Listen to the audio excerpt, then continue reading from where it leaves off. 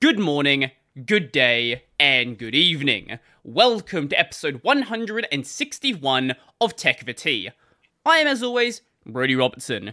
Welcome back to the show, and today we have a developer on the show.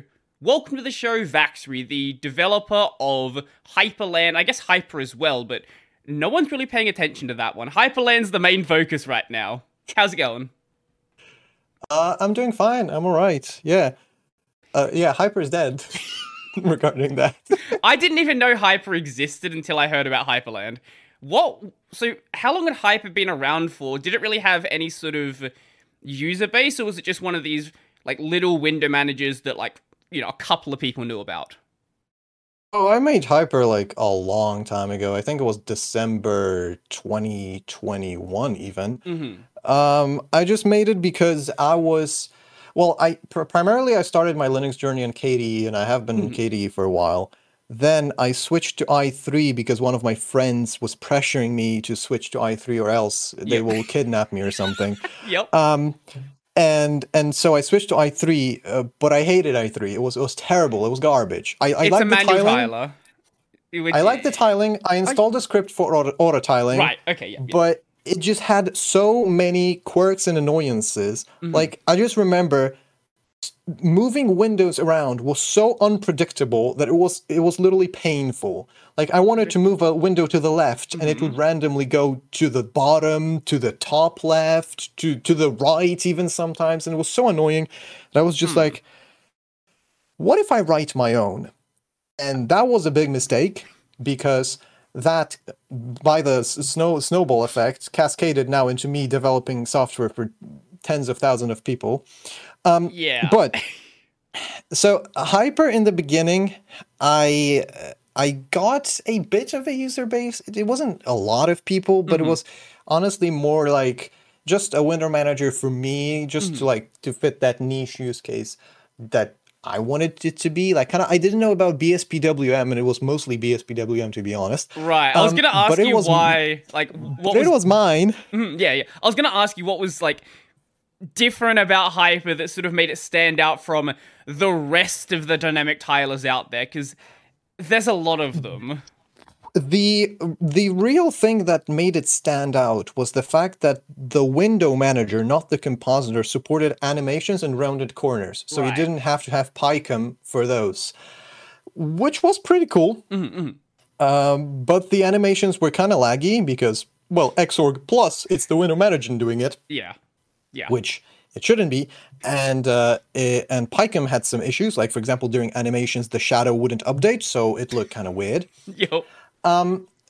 But generally, Hyper amassed like 600 or something stars. So I wouldn't say it was like a completely underground project, but it definitely wasn't a big one. Yeah. I posted like my workflow like once, twice, or thrice to Unixborn, and it got a bit of traction. And that actually smoothly translates to me and Hyprland, because these I remember screenshots are definitely Unixborn screenshots. Wow. either the first or the second post that I made on Unixporn Yep. got like 1,500 upvotes, which is like, a bunch. Wow.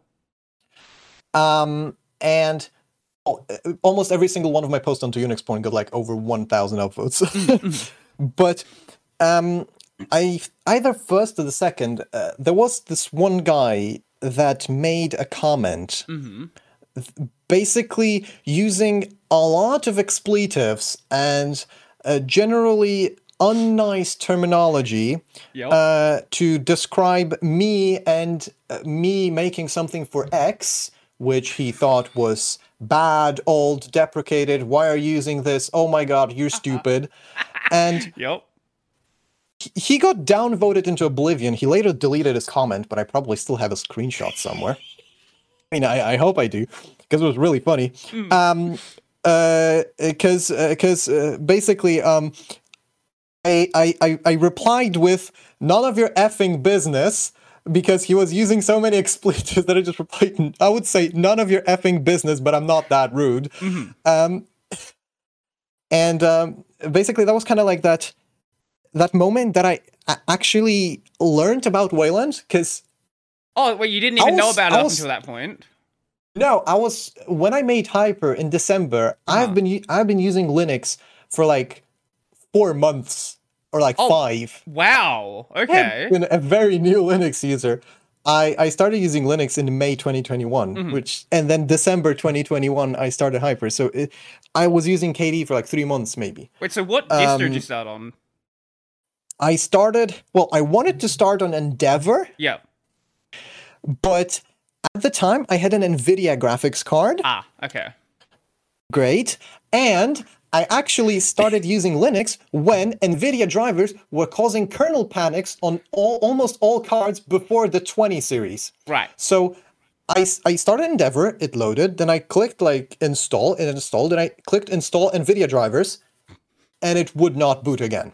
Then I tried a fresh install, the installer would not boot. And I was like, Jesus Christ, what's wrong? And I remember having 2 Linux friends trying to help me. Both failed. And they were just like, okay, just try a different distro. And one of my friends started on Manjaro. And he said, just try Manjaro. And Manjaro worked because their NVIDIA kernel driver was older. Because they haven't pushed the new release yet, so it worked, and then a week later it broke. But then I just knew that it was NVIDIA, and I downgraded NVIDIA and held it. It was fine. So I started in Manjaro, but it was super annoying, and so I switched to just plain Arch 2 months later. So you've been using Arch now for like 2 or so years? Yeah, basically. I'm an Arch Linux user, by the way. Absolutely, yeah. The only correct answer. And so... So yeah, the person telling you to unalive yourself about Wayland. Yeah, then I learned about Wayland. I was like, yeah, that's pretty cool. And I just replied that, the window manager is made in a pretty modular fashion, so if I want to migrate to Wayland, I can do that in the future, whatever. Just kind of brushed it off, but kept it in at the back of my head, because I was like, maybe something.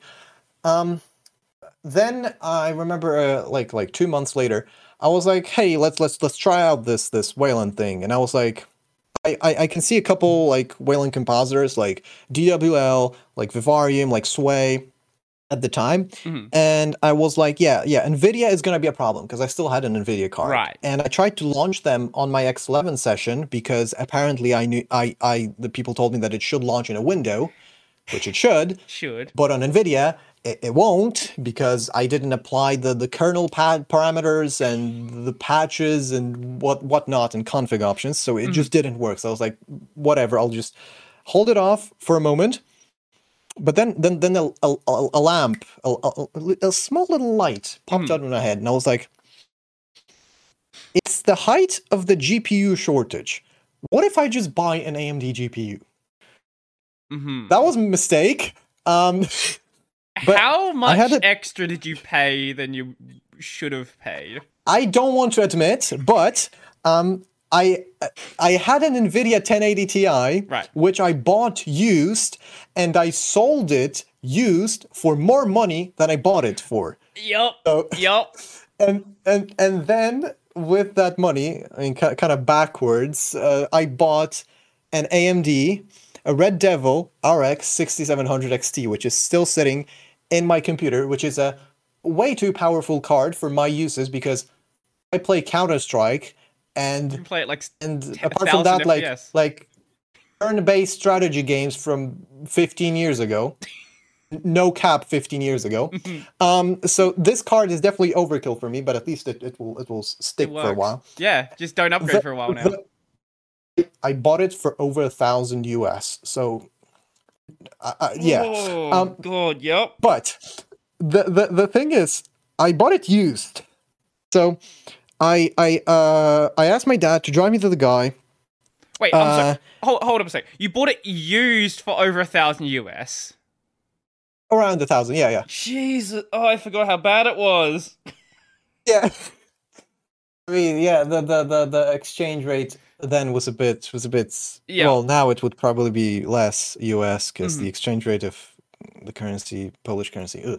But I asked my dad to drive me to the guy, and we went there, and it was just his house, and the card was used in a crypto miner. Of course it was, yep. when I went to the guy went out with the card. I had the cash, and he was just like, "Oh yeah, hell yeah! So what are you buying it for? You're gonna mine Ethereum or something?" I was just like, "I just hate Nvidia." And he just looked at me dead in the eyes. I was just like, "What? All right, just take the card." I just gave him the money. He didn't want to talk to me because when I said I just hate Nvidia, he was like, "What the fuck? What?" What? So yeah, he was very confused. He looked at me like I was the spawn of Satan or something, just coming here for his card. That's not the kind of person who plays a video game. All they see is how much crypto can I mine per hour? What is the optimal card to buy? Yeah, but he asked me like, am I gonna do heavy gaming as well? And I said, nah. Oh, I just hate Nvidia. He was like, okay, brother. Sure. Okay. Yeah, so I bought the card. I got it to my home and installed it in my PC. And of course, the first thing I had to do was sit for 2 hours and remove all the Nvidia things that apparently there were a lot because my drivers wouldn't work if I had Nvidia modules installed. Right. Then normal people, when they get a new GPU, they like launch Cyberpunk or something to just test the frame rates or whatever. What I did was I opened VS Code and I made a new project called it Hyprland. I didn't even use the graphics card like per se, like up until like a week later when I actually played some CS:GO on it, and I was like, oh shit, this thing actually is pretty good. Yeah, I don't know how you notice the difference with if you're playing CS:GO with a 1080 versus 6700 XT. Like you're gonna be getting so many frames anyway. No, 1080 Ti was actually noticeably worse than 6700 XT. Yeah. Maybe because I had because 1080 Ti was the bottleneck. I don't know. Yeah, sure. Something. But like I made Hyprland, it was like the beginning of March 2022 because it was like I think the 14th or 13th because we had an 1 year anniversary like a couple days ago. Oh wow. of Hyprland. Because it started in March 2022, and it was a mess in the beginning. Yep. I learned a lot of things from building Hyper, and I'm really glad that I did make Hyper before Hyprland because it outlined a lot of flaws in my thinking about such a piece of software. I made a lot of mistakes in Hyper that I just wanted to rectify from the beginning in Hyprland just to never have them again. For example, one of the mega painful things in Hyper was the fact that layouts were not a separate thing from the window manager. Layouts were baked into the logic. So already with 2 layouts in Hyper, just dwindle and master, it was a spaghetti of an absolute mess. It was like terrible. Like changing anything. Like the code for adding a new window, like 90% of it was just layout related stuff. And in the middle, there was like other logic, and it was just super painful to work with. So like in Hyprland, from the beginning, I split layouts into like separate things, into like separate modules that are just work independently of the entire window manager part. And like, so you have the window manager part and you have the compositor part. So you just interact with each other, but are separate. So you basically can make a new layout by creating 2 new files and just writing code for the window manager. I have no understanding of like making a Whaling compositor, but I presume like the layout stuff works roughly the same sort of concept as Xorg. The Wayland side, no, it's fundamentally different. Fundamentally different. Okay. Yes. Xorg is terrible. Xorg is kind of like Windows. I think in Windows it's actually almost the same, as in everything is treated a window. It's just that Windows have those hints, those modes, those things that tell the compositor or the window manager how to interact with them. So on Xorg, you have the horrible atoms. So you have like a list of like around like 100 atoms, which are just text. and a window can have multiple atoms. For example, oh, this atom tells the window manager to make it sticky, or this atom tells the window manager to make it floating, or whatever. Actually, floating is done even worse. But like they kind of tell what to do. Like you can do like an atom to skip pager, to like skip the taskbar or whatever. Right. And it's just like this entire mess of like who adds new properties to strings and who supports them and whatever. It's just like zero standardization. It's just like give me a list of strings and the display server maybe understands them. Right. Which is terrible, because like every pop-up, every like context menu, every drop down, all of those are windows, which is terrible for differentiating them and like, well, doing anything useful to them. So in Wayland, you only have like a window is not really a thing. You do not have like strictly a window. There is no concept of a window in Wayland. Like in the core spec, we don't use the word window once because there are no windows in Wayland. Because we don't like Microsoft, so we won't use their trademarked windows to describe anything, obviously. Right. So when you have a Wayland desktop, it's comprised mostly of three things. First is the top levels, which is something that you would consider a window, for example, a browser or Discord or I don't know, a very obscure game with CSGO. A very expletive title that your friend has gifted you, and it costs like 20 cents on the Steam market. Or just Nekapara. Oh. Oh god. I have 2,000 hours in Neptunia. Yup, absolutely. I don't want to talk about it. Great games. So these are top levels, and then because in Wayland a top level doesn't know where it is, it can't really open other windows for stuff like pop-ups or drop-downs or stuff like that, because it wouldn't know where to place them. And Wayland apps cannot place themselves because they don't know where they are. Right. So instead of that, every top level has a tree of subsurfaces and pop-ups. So a subsurface is just a smaller surface that the top level can say where in its parent surface, so in its top level coordinates it is. So for example, a drop down in Chrome would be a subsurface. Right. And a pop-up is a subsurface that can go outside of the bounds of the window, because sometimes if you open a context menu, it may go outside the window. Yep.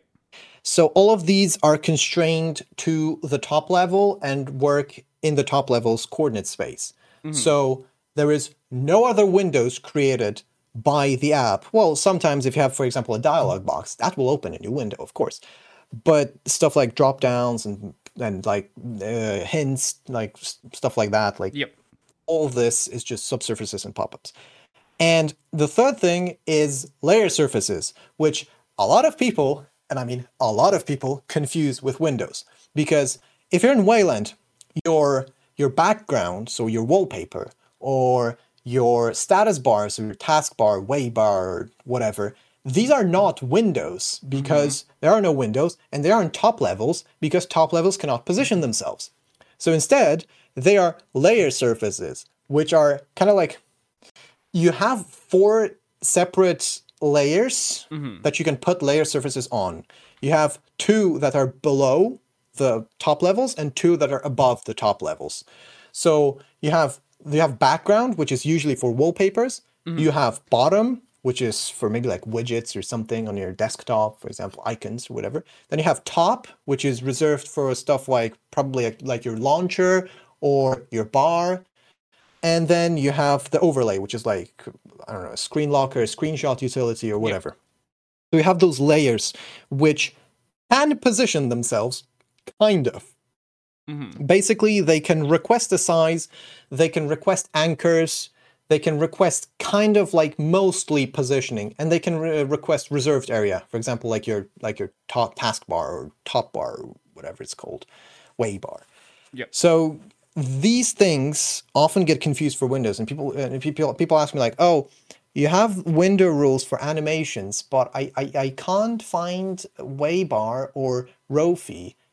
in my list of clients. What's wrong? What happened? Well, the problem is that Rofi or your taskbar are not a window. And these kind of work and have like a different set of rules how they govern.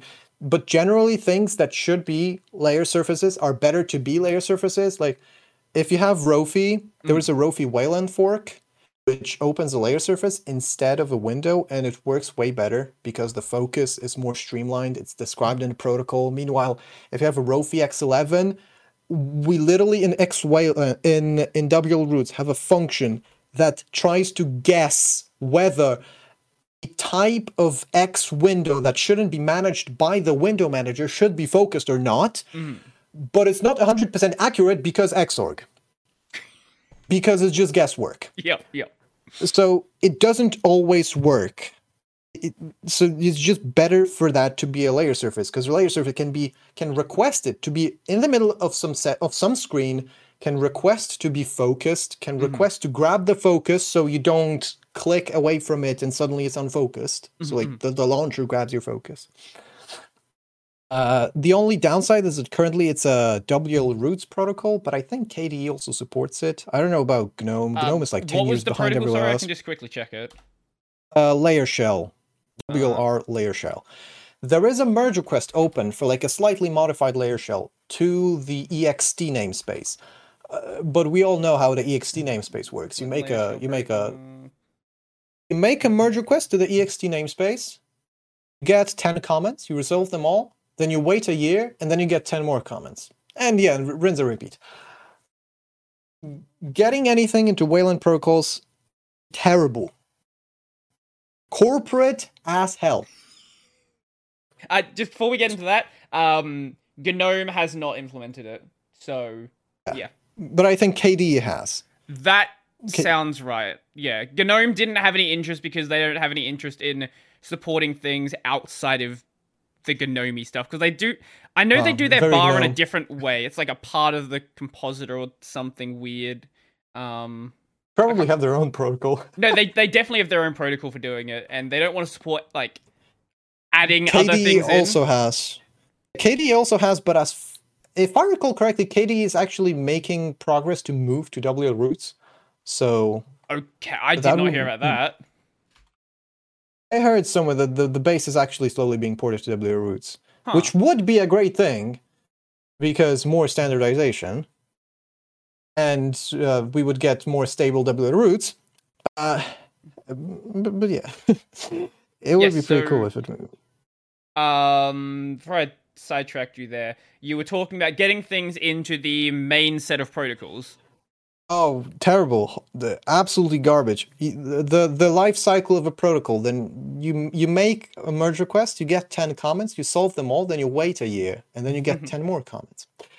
And then after like maybe 2 years, the protocol either gets denied or gets suddenly some interest, probably because someone like Valve paid someone like Simon Sir to maybe move his ass and actually do something about this, and then we get a new protocol. Yep. Cool. I think that's what actually happened with Terring. Actually, the protocol I think got merged because Simon got paid by Valve. For anyone unsure about who Simon Sir is, that is the guy who made Sway and by extension WL Roots as well. Oh, he maintains Sway. Drew the Vault made. Sway. Right. Yeah, Drew made it. Simon. Yeah, maintains it now. Simon maintains Sway, he maintains WL Roots, and he is a member of Wayland protocols. Yeah. I think one of the more active ones, actually. Right. Some other people, I will not name names, are not very active and only start being active when they want to say why something is stupid. When they want to argue about something, yeah. I've going through looking at like doing videos on various like protocol proposals. I've certainly noticed a couple of names that show up just for the sake of why are you stupid? I don't understand you. I know one guy that is trying currently to get a protocol for an app to list clients like running, like list top levels running on the system, which would be useful for stuff like a screen share picker, because currently Oh. the Hyprland in XDG Desktop Portal Hyprland, it uses a WL Roots protocol to list the top level handles, but it's, of course, it's a WL Roots protocol. So the guy is trying to streamline it into EXT. And he got a couple comments, and it's been dragging on for like half a year now, probably. And so, because the process, and I quote, was so onerous, I think that's what Daniel Stone said. Simon made a proposal to relax the requirements for the protocols in EXT, because previously, I mean currently still, they required 2 acknowledgements from different Wayland Protocols members. And so he said that because EXT is, it's just extensions, so it's not kind of core protocol, so it's like it doesn't really matter if there will be like lesser used protocols there, as long as they have a use and they legitimate, make sense, you should probably get them. So he said that it should be 1 acknowledgement from a Wayland Protocols member. So for example, if all WL Roots compositors would benefit from it, then Simon could acknowledge it as WL Roots maintainer, and 1 acknowledgement from like a third-party project. So for example, me, as Right. for example, right? Because I maintain Hyprland, which is the best Wayland compositor ever. But continuing. It's certainly at least in the top. Yeah, it's in the top 1. I was going to say top 3. I can't think of too many others I'd really care about. At least top 3. I'll give you top 3. I don't know about top 1. Maybe when things stabilize a little bit and you're not making changes every single hour. I mean, every single hour. I make changes every 2 hours. Anyways, continuing. Yes. He said that, you should get 1 acknowledgement from a Wayland Protocols member and 1 acknowledgement from like a third-party project. And then a guy whose name I have never seen, and I mean never seen there, just stormed in and said, basically, in a very long paragraph, something like, why should we do this? Because what stops people from making a protocol for EXT kill the compositor and merging it into Wayland protocols? I'm like, brother, what the what? I'm like, yeah, because a protocol called EXT crash compositor is going to pass through 1 acknowledgement from the Wayland protocols and the reviewer from Wayland protocols that has to review both of the acknowledgements, review the protocol, and actually sign it. So like, yeah, we're getting a EXT crash the compositor Does this protocol. person not realize that you can crash the compositor just using HTOP? Yeah. I mean, you can crash the compositor by just writing kill all. Yeah, you don't -9. You don't need like what is. It's not Yeah, like you need to be basically. a super user to crash something. Like what? Yeah, I mean, you can crash GNOME by launching certain applications. Last time I checked. And let's just imagine for a second. Just imagine that protocol did exist, and for whatever reason it passed. No one will implement it. Why does it matter? Yeah. In the first place, it won't pass, even if you relax those requirements, because nobody's going to acknowledge it. And further, he raised the point that, what stops this? Not like we can knack a protocol. Yeah, people can knack a protocol. People can not acknowledge a protocol. And that kind of like blocks it from being merged. So like it takes 1 Wayland Protocols member to say like, hey guys, this is not a good idea. And like the protocol is kind of stopped in its tracks. So like, the person appeared out of nowhere just to say that it's bad to make this feel less like we need to go to Obama for a signed approval of our top-level info protocol, because otherwise, it's probably not a good idea to merge it. It's just terrible, terrible, terrible. My experiences with Hyprland protocols developers, I hate them all equally. Yeah, like I hate Simon the most, but probably because he's the most active. Because all of them are the same types of assholes. So the thing is, my first encounter with when it comes to issues, they usually reply with something that makes sense, Right. and then they actually try to help, more or less. Sometimes once I had to wait a month for a response, but ignoring that, They mostly reply with something that makes sense, especially in Hyprland's early days.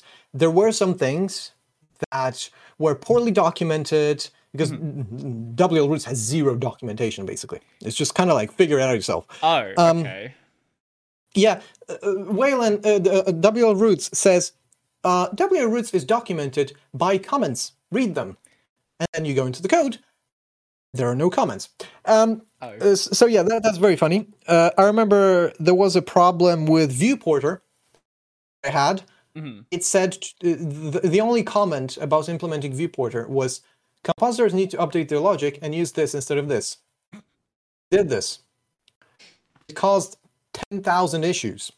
Yeah, the documentation WRS is terrible, but it's kind of expected. It's not really a framework for many like people that really need to learn how the computer works to use. It's kind of like this low-level library that kind of documents itself, I guess. But I guess you can read stuff like Sway or DWL or Wayfire to just get a rough understanding of how things work. That's how I learned WL Roots, because I'm not reading the code that they gave. It's just terrible. Yeah, imagine reading 80,000 lines of code just to find something. I'm just gonna look at how Wayfire did it. Yeah. I'm gonna look how Wayfire did it. Wayfire did it this way. Oh, I understand how this works. Okay, thanks. So, my experience, yeah, I had some issues, especially in the beginning, with things that were poorly documented. I sent them to the bug tracker. They helped a bit, and yeah, in the end, I managed to solve the issue like 90% on my own. But then I don't remember which one was first. Okay, so one of them was first, one of them was second. I don't remember, but one of them was me implementing the tearing support in WL Roots, because WL Roots still doesn't support tearing. So when the tearing protocol got merged, I wrote an implementation for the tearing hint in WL Roots. It just implemented the hint because the protocol technically was just a hint. Yeah. The protocol didn't like say explicitly the compositor has to enable tearing or whatever. It's just a hint. It's just like kind of please tear me. Yeah. So I implemented this hint in WL Roots, and I wrote an implementation in Hyprland for the compositor. And after like 80 comments about the style, which thanks WL Roots devs for making a 200-line MD file about the style, not providing a Clang format file. So basically, you had to do manual formatting. Great. Yep. That sounds fun. So, like 80 comments about the format and stuff like that. Simon asked me a question like, how should this protocol be used? I'm like, the compositor can either ignore or not a request for an app to be torn, probably only when it's full screen and when it's the only surface that's showing. And yeah, that makes sense. But I said that, of course, WL Roots currently doesn't allow tearing. It can't do tearing. And so he was like, yeah, and I asked whether should the tearing implementation, like the actual tearing, be in this PR or should it be in the separate? And he said that he doesn't care. It can be either. And so I said, all right, cool. I looked through the code. I tried a bunch of things, but I am not a graphical engineer or whatever, or a Linux engineer, and I can't really figure out how to do tearing in WL Roots. I generally don't know. I'm not really proficient with like low-level KMS stuff. And so I was like, yeah, I tried this, and this, which was mostly removing checks that prevented submitting more frames than the frame rate, and it just ended up making more errors. Yeah. So obviously removing safety checks isn't really going to help here. But yeah, I just said that I tried this, and this. And do you have any pointers for me? That was the last message in this PR. It's been like 8 months. Okay. Yeah. So this was, yeah, and the PR is still open. There was literally nothing more that has happened, so we still don't have tearing in WL Roots. Great. Then, I don't know if this was before or after, we have the global shortcuts dbus thing, right? The portal. Yeah. Yeah, in wroots. Because I'm still not really keen on implementing it. I have other things to do because pretty much nothing still supports it. So it's like kind of whatever. When OBS starts supporting it, I will implement it. Yeah. I think Mumble is actually also working on implementing it. Oh wow. Okay. But so I made a protocol proposal to Hyprland protocols for a protocol between the Hyprland desktop portal and Hyprland for the global shortcuts. Great, cool, amazing, wonderful. And someone stormed into the discussion and said, would I mind sending this protocol over to EXT instead of Hyperland protocols for other people to also implement? And I was like, I don't know, my experiences with Wayland protocols are kind of mixed, but I'll join the WL Roots IRC and ask there. Joined. Asked. 2 days later, conversation resumed on a completely unrelated topic. Nobody ever noticed my message. Yeah. Yeah. Okay. Great experience. 10 out of 10 would recommend. I will not be sending this protocol to EXT. Because we already have like protocols in Hyperland protocols that, because on Sway, like another annoying thing on Sway, you can only screen share your monitor, right? And Sway can only screen You cannot share a window. Yeah. You cannot screen share a region. Yeah, I've definitely noticed this with OBS. Window capture just doesn't exist. Yes. On Hyperland, you can currently share a monitor or a window. Region sharing is broken because WL Roots implementation of the screen copy protocol is broken. It's very broken. And Hyperland uses the WL Roots implementation. There is an open PR currently in Hyperland for my own implementation of the screen copy protocol, which fixes two issues. First of all, people not being able to screen share on scaled displays, which is also a WL Roots issue. And second, people not being able to screen share regions, which is also WL Roots issue. It fixes both of them, but it's still open because there is one thing that I still want to add there that there is no support for currently. But I'll probably get to it in like a couple days and just finish it. Because it's also really annoying on my laptop, because I can't record, screen share anything on my laptop because I scaled the display, and the WL Roots implementation just kind of breaks on scaled displays. It's unable to send a single frame, basically. So the only thing I can screen share is a window, because my own implementation of the screen copy protocol, and by extension the window copy protocol, better, apparently. Yeah, so like on Hyperland, you can currently screen share a monitor and a window, but you will be able to screen share also a region in like the following days, probably. We are here ahead, and in the same vein, you will be able to use global shortcuts whenever people start implementing them. And then I'll write an implementation in Hyperland, because it's not really a big deal. It's pretty easy. Didn't Hyperland already have some sort of thing beforehand, or am I thinking of something else? Yes, but when apps start supporting the global shortcuts portal, they probably will stop supporting the legacy method. How did the legacy method actually work? The legacy method works basically like X11. It just kind of listens for the key presses that you do. Right. And whenever it matches, it matches. Okay, but on Wayland, since when a window is unfocused, it doesn't get any events. It doesn't get any events. And the portal, it's the reason why it can't really do both at the same time, or at least why it would be really, really weird for it to do so, is due to how the portal actually works. It's really weird for someone that doesn't really do computers, but it makes sense in the standpoint of security, because Wayland, everything is security. Yeah.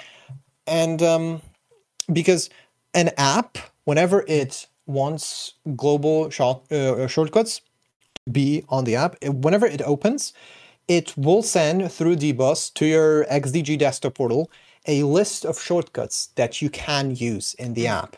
So, for example, OBS will send, I don't know, play, pause, record, stream, stuff like that.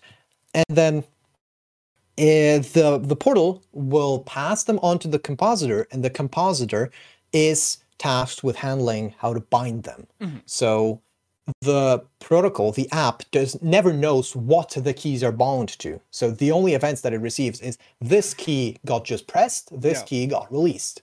That's basically why on KDE that has implemented this, the shortcuts for apps that use those global shortcuts are in the KDE settings, and not in the apps. Because the app cannot know what the shortcut is bound. It cannot bind it to anything. It just knows whenever it gets pressed and whenever it gets released. That's it. Which, from a standpoint of security, of course, the app can't snoop on your keys.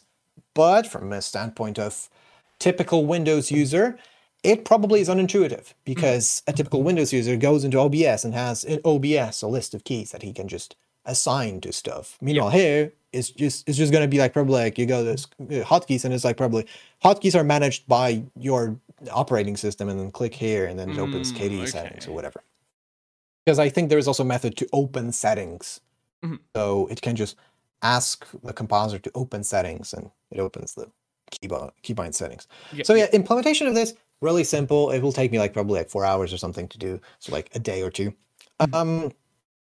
So it's no big deal, but I currently have better things to work on than shortcuts that won't be really used for a while, and I won't have a great test client, because the only test client is the KDE test client, which I don't like.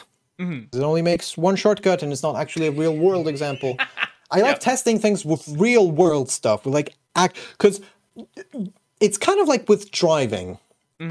I don't have a driver's license, but people that got a driver's license, my friends, tell me that after you actually do your driving license exam and like all the classes and all the practical stuff, you start noticing how absolutely dumb and absolutely batshit insane things people can do on the road.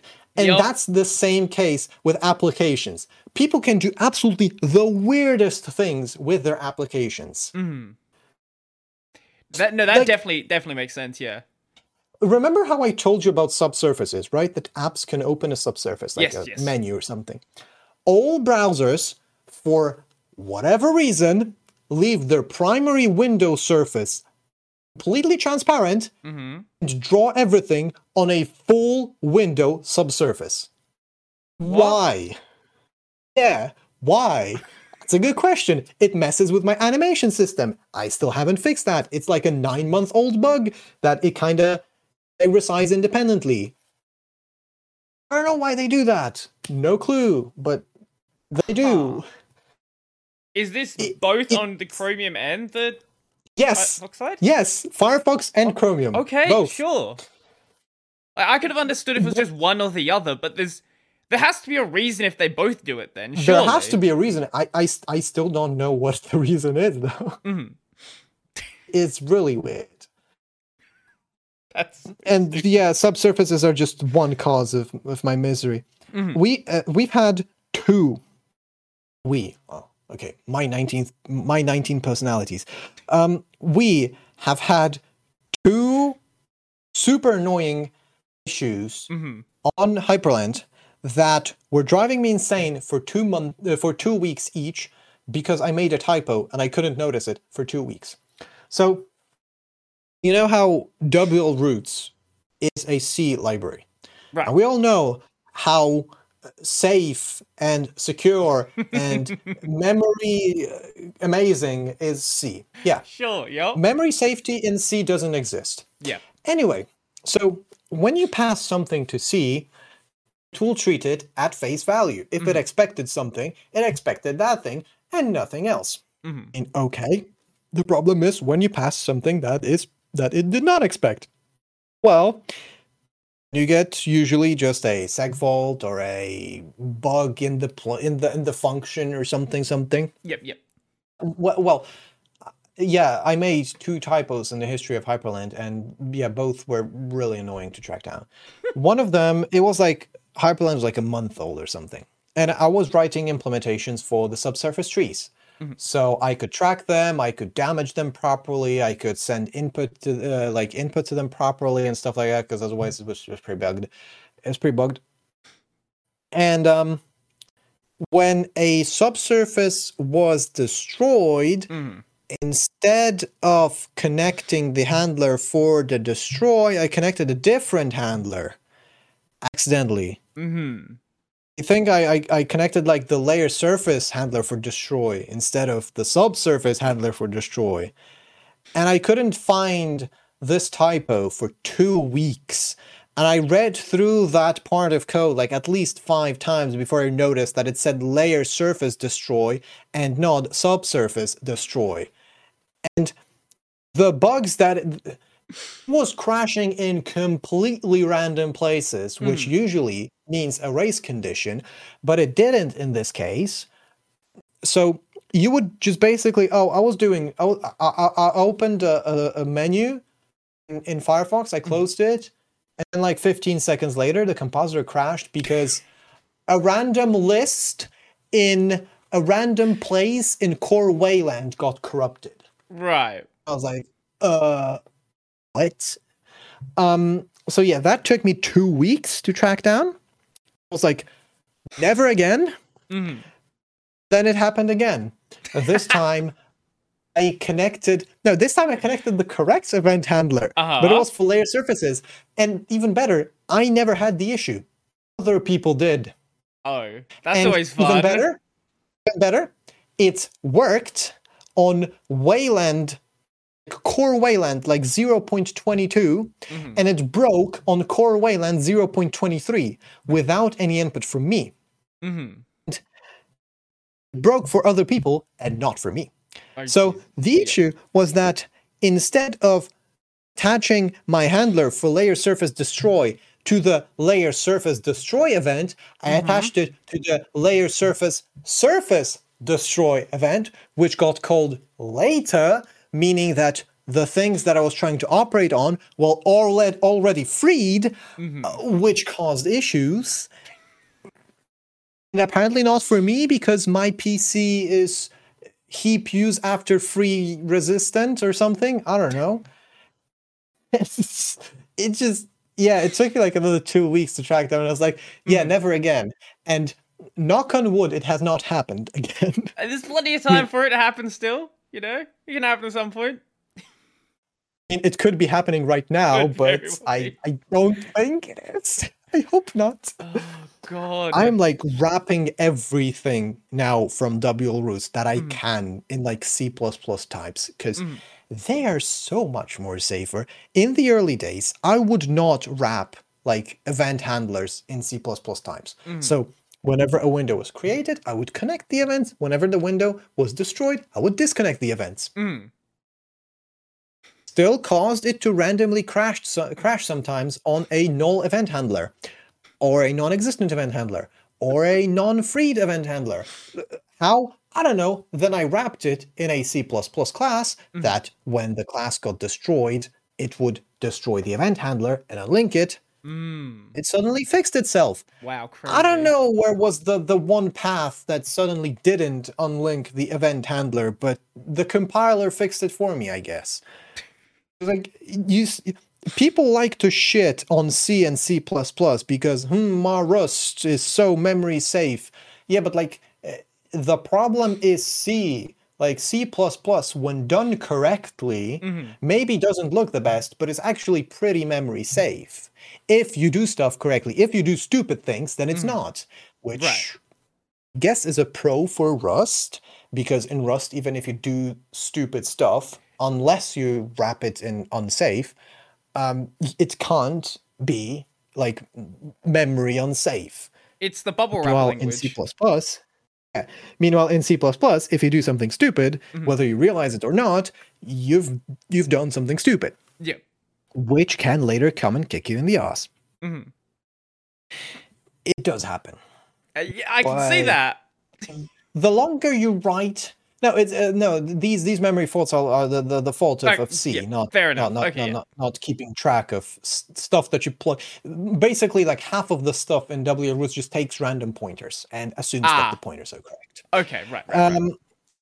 So yeah, in C++, when you actually wrap stuff and like check the types, so like you have the compiler guarding the types of stuff that is plugged in. So in C++, we don't just pass random void pointers to functions and expect them to be correct. No, we actually check the type. We don't pass random void pointers. I mean, sometimes we do, but it's generally not a good idea. Mhm. So, like, I really like C++. I know that people like to shit on C++ and say that Rust is better. No! One reason why Rust is not better than C++ is that I don't have 10 years of experience in Rust. That's fair, yeah. And also, like, a lot, like, probably like 30% or more of everything you use on a daily basis runs on C or C++. Like, you can't hide that fact that Linux is written in C, dbus is written in C, wroots is written in C, modder is written in C, Kwin is written in C++. Kind of like everything almost you use is somehow written in C. I mean, yeah, it can be written in Python, but then Python is written in C. And then you realize how everything runs in C. Does that mean that we Rewrite should it all in not Rust? Rust? No. Rewrite everything in Rust. See, I made a tweet once on Twitter. That's a bad idea. I don't use Twitter that much, but I once made a tweet and I said that, and I basically said Rust pros. And I was like, memory safe, more difficult to make a stupid mistake, better syntax for beginners. Right. C++ syntax templates. Oh, yeah, C++ is a little bit rough, yeah. Rust cons. The community, and the community. Yeah. I'm sure that went over well. I mean, I don't know. I don't have many followers, That's but I got fair. a couple likes. It's just so... I know that it's just the few bad apples that spoil the entire image of Rust, but Rust being that bubble wrap children toy language compared to something like C++, because it's not a toy language, but compared to something like C or C++, it is a toy language because it holds your hand a lot. It's gonna attract people that, of course, know less about coding, so they're newer. And who's gonna be newer to code? Young people. And young people tend to be, how we say that? Weird. I mean, I'm also okay. I should be probably digging my own grave by now, but I wouldn't call myself normal. But yeah, then you have the problem is that you have Rust, and then you're gonna have the people that are off the average to the left and off the average to the right, and you will always find people to annoy you. So regardless whether you are a far right conservative or a far left blue hair, I don't know, freedom LGBT lover, you are gonna find someone to piss you off in the community. Although I feel like way more of the far left goes to Rust, probably because modern youth is mostly far left, like farther left than people older than us used to be. Especially if you're looking at the places like, Silicon Valley, is Silicon Valley. Like, oh god. Yeah. Homeless people but let's on every shift street. back away from that. Let's go back over to the Hyprland stuff. Yes. When you Politics first topics for a podcast. It's not the best idea. Hyprland. Welcome to the FTX podcast. Today we're going to talk about Ethereum. I can just go talk to Luke Smith. He can go shill Monero to me. So when you first started Hyprland, you created the project, you opened it up in VS Code or whatever. Where did you go from there? What did you go to first to work out what you were gonna do? Well, before that, I need to show that I do not use NeoVim or Vim. I use VS Code. I'm a proud VS Code user. So first I tried seeing the simplest implementations that I could have. So I didn't go into Sway because Sway is 45,000 lines of code. I am not going to read through the entirety of Sway just to start. So just okay, I'm gonna go and see first the tiny WL, which is WL roots, like 900 lines of code, the absolute bare minimum for a display server. It's like their example of those 900 lines of code, like 500 are comments. Right. So it's like really, really small. So I basically read through it, and I was like, okay, I'll need to do this, this, and this. Absolutely. And then I went into DWL, which is like DWM for Wayland. And, well, the code styling of DWM and DWL is absolutely atrocious. But, well, painfully reading through that, I managed to get like a rough idea of what WL roots works like. And so I designed like a small plan for how to make this compositor. I was like, okay, I made Hyper. It's gonna be a bit similar because we still need to manage windows, so do this stuff, this animations, blah blah blah. And so I made a really rough base for just as I started with Hyper, just to render a window in the screen. I copy and pasted the config manager because why would I write a new one? Because the old one just worked. And then I started building on top of that. I implemented basic stuff like tiling and animations and just the absolute bare minimum. We had I like how animations is the absolute bare minimum. We had animations, pseudo tiling, like transparency, borders, dynamic tiling, way bar, all that stuff, before I fixed the Firefox crashing your display server bug whenever you open the context menu. Yeah. And the even better part, I was using Hyprland as my daily driver, regardless of the fact that whenever I opened a Firefox context menu, I would crash. The solution to that was to not open a Firefox context menu. How long into Hyperland existing did it take you to start daily driving it like that? Weeks or something. Oh god, yeah. Someone had to do it, I guess. It was really painful at the beginning. I mean, it wasn't that painful. It was just like... I guess that's your motivation to make it work well. You couldn't do a couple things. It was just like, I knew that I just can't open settings in Firefox, or I have to accept my fate of crashing in 15 seconds. So I was just like, yeah, I'm just not going to open Firefox settings. I don't need them anyways. I can just do Firefox / settings. Yeah, it works, I guess. Yeah, so that was pretty fun. I think I made a Unix porn post after like a month of developing Hyprland. Like already showcasing the animations and stuff, and it got like 2,000 upvotes. It was really bare bones back then, but you already had like wallpapers and animations and all that fancy stuff. Yep. And then after like another month, I made another Unix porn post where I already had blur, rounded corners, multiple layouts, I think, stuff like that. I was just basically showcasing stuff, the dynamic config and stuff. And that post, I think, still is like the top 3 or top 4 of the year in Unix porn. It got a lot of upvotes. Let me actually check how many. If you can send me the post, I hope you won't get demonetized for me saying porn. I don't make money on this channel anyway. It's fine. I go to Unix porn and the first thing I see is a Hyperland post. Yeah, the fourth post of this year, 11 months ago.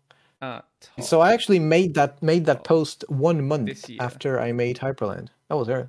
Yeah, it already had like rounded corners, blur, like moving windows with your mouse, or all that stuff. Here it is. Yeah.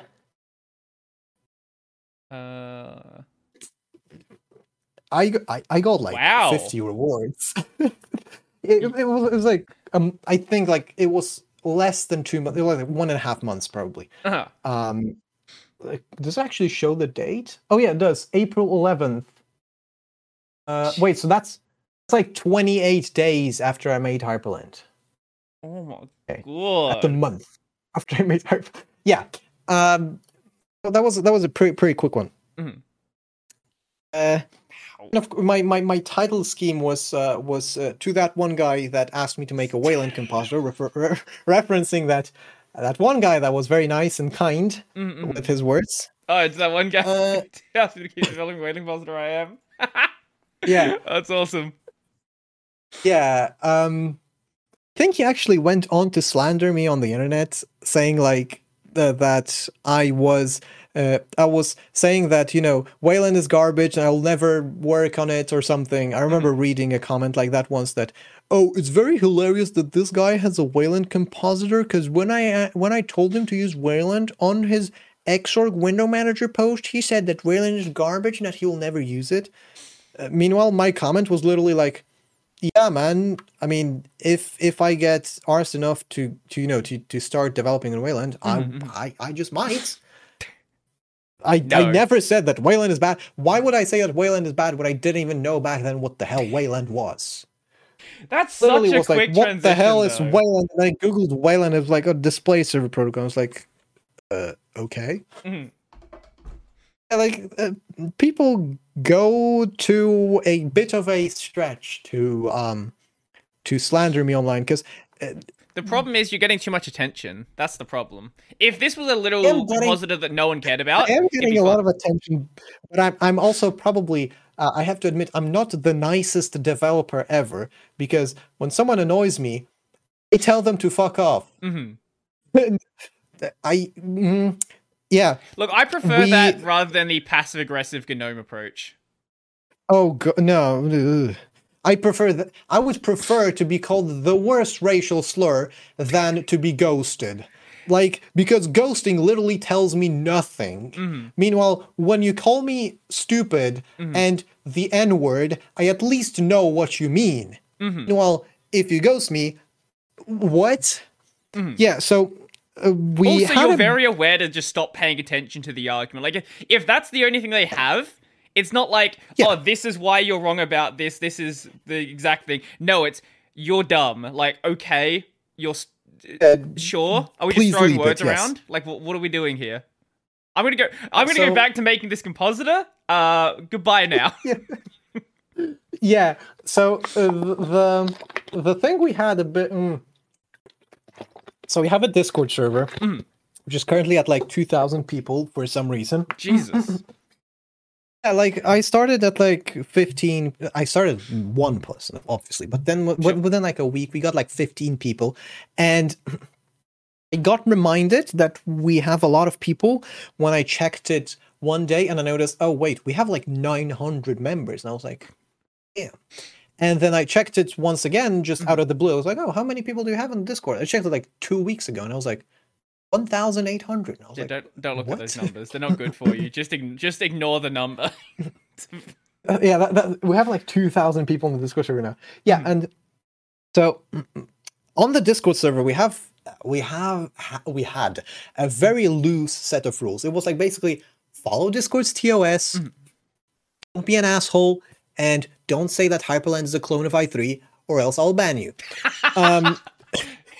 Because we had problems there. Oh, and there is also a rule to never ping me, because I hate being pinged. That's fair enough. And so had a very minimal set of rules. So we had people that would kind of indulge in questionable conversations about nothing, or about animal excrements in #general or something. Yeah, and we had a bunch of incidents where someone would join, be very racist or whatever, and then get banned. But like generally, whenever someone is like not serious or just lightheartedly joking or whatever, as long as it follows Discord's TOS, so he doesn't literally threaten that he will bomb an orphanage, we will allow it. Sure.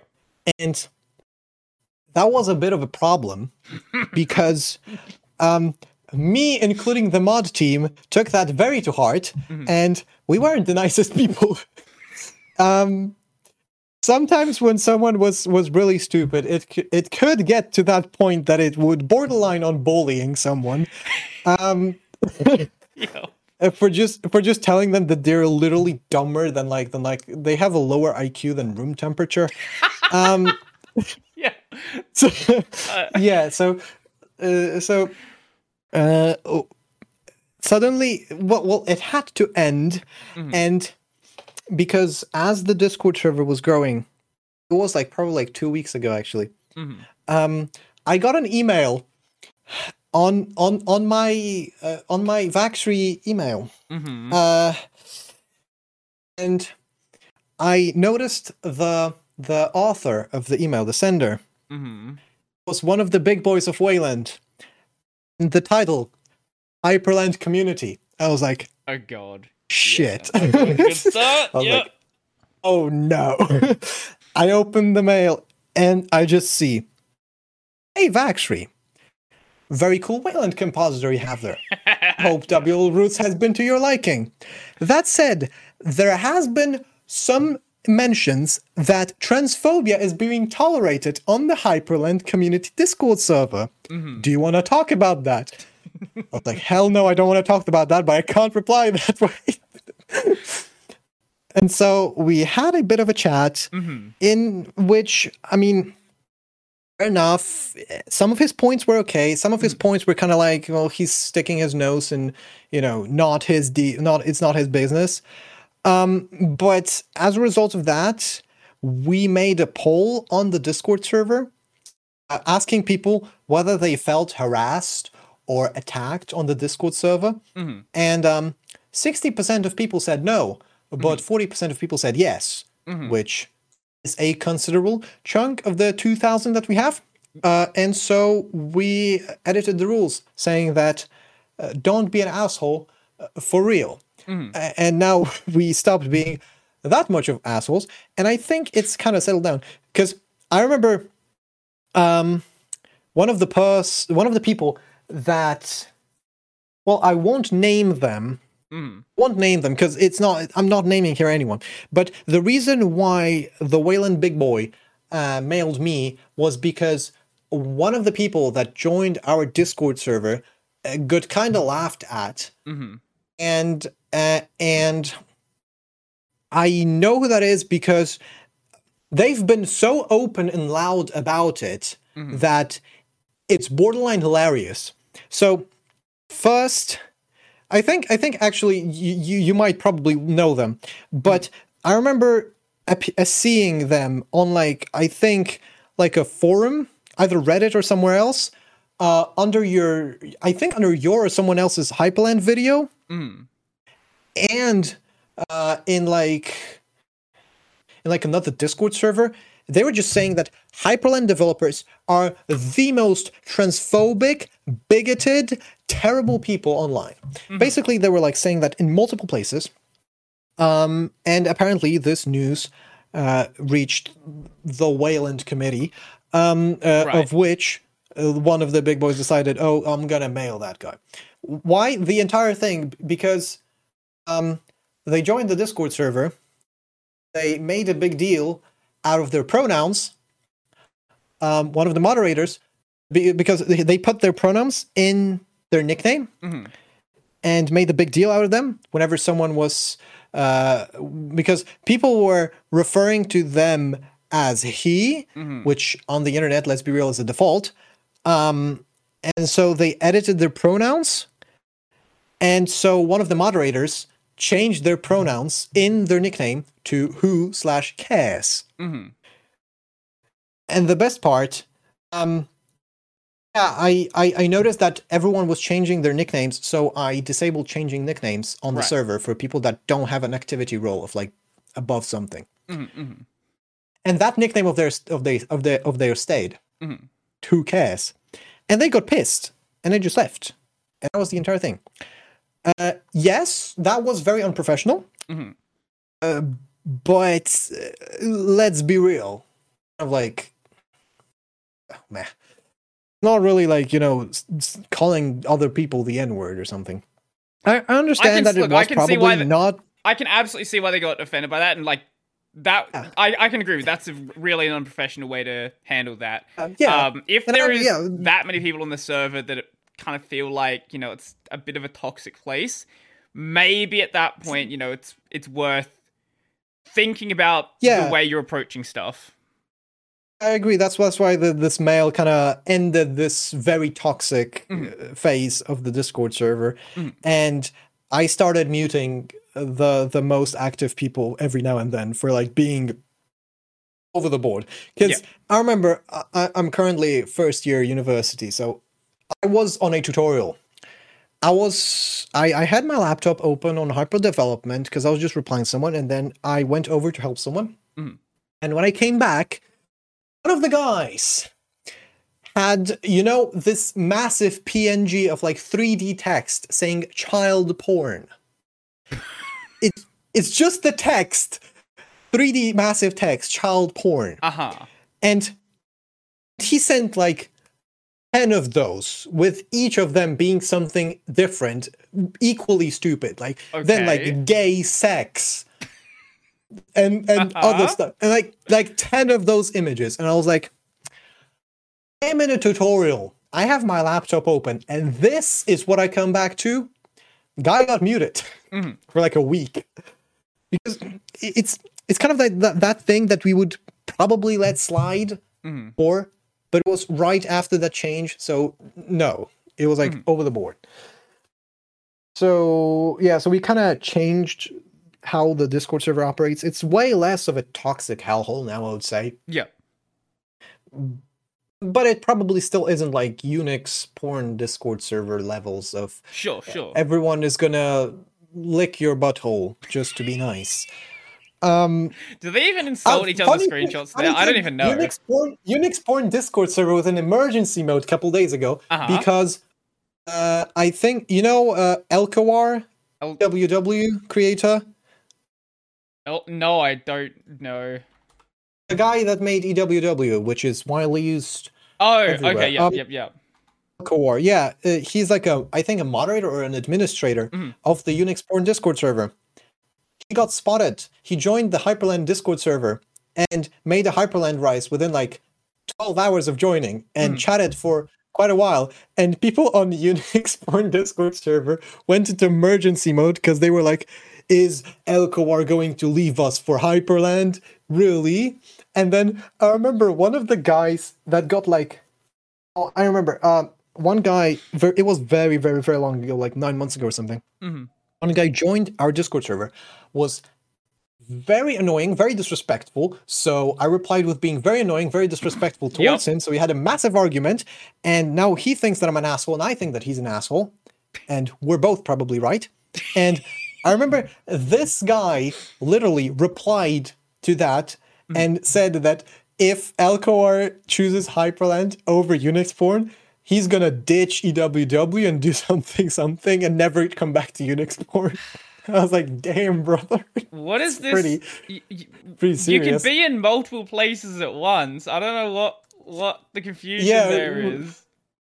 Also, I've not heard of this project before. This is actually pretty cool. Yeah, it's amazing. I don't use it, but I would make my bar in it if it had a tray. But a tray is still a PR. Right. Oh god. I'm trying to find that one message of him, but I probably will not find it now, annoyingly, because whenever I try to find something, I can't. And whenever I don't want to find something, I will. Oh yeah, there was also this one comment, someone saying that I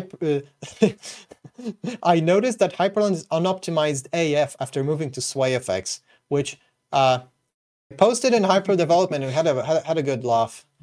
But yeah, there we go. Yeah, I've been informed that Elkawar will abandon the Unix porn community in favor of the Hyprland Discord server. Oh god. And someone replied, WTF, Hyprland's dev is a huge dick, and the conversation happened here already multiple times. And then the guy that I told you about replied to that, I've been informed that if that happens, Elkawar will lose all my respect and can go F himself. Look, to be honest, you are a bit of a dick, but like, sure, whatever, it doesn't matter. I make software. I'm not here to be. You know Terry A. Davis, right? Yes, I'm very aware of Terry A. Davis. You know his attitude. There was this one clip online where he got a phone call and basically called the other person like the N-word 10 times, and people in the comments just said Temple OS customer support. Yeah, it kind of reminds me of me and like people that ask stupid questions. Although we have a .wiki command now to just send people to the wiki. That's good. The wiki is amazing. Yeah. You know, it's always great when people ask questions that are like tagged. People like to shit on the wiki.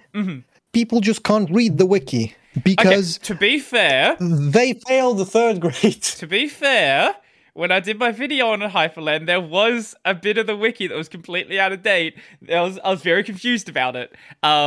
Documentation your is hard. Hyprland version was out of date. The wiki was up to date. Now the wiki has versions. Like literally 2 days after you made your video, we had version wiki. Oh, lovely! Did they get added because of the video? Yes. Okay. Yes. Basically, when I remember when you said that you were making a Hyprland video, me and one of my moderators, which is a good friend of mine, Buffy. We were every single day at like I think 8 p.m. for me and like 9 p.m. for him. We were just refreshing your channel to see if this is the day when you post that damn Hyprland video. I'll make another one at some point as well, but because and one day it just appeared, and literally like within probably like 4 hours, like half of the things that you mentioned I fixed, and then like the next day I made version wiki. I think that was it. Like every single thing that you complained about was addressed. Like a version wiki isn't a super important thing, but having that there is just so nice when you are dealing with, you know, especially if it does eventually get shipped on something that moves a little bit slower, like an Ubuntu, things like that. Maybe not Ubuntu. Won't.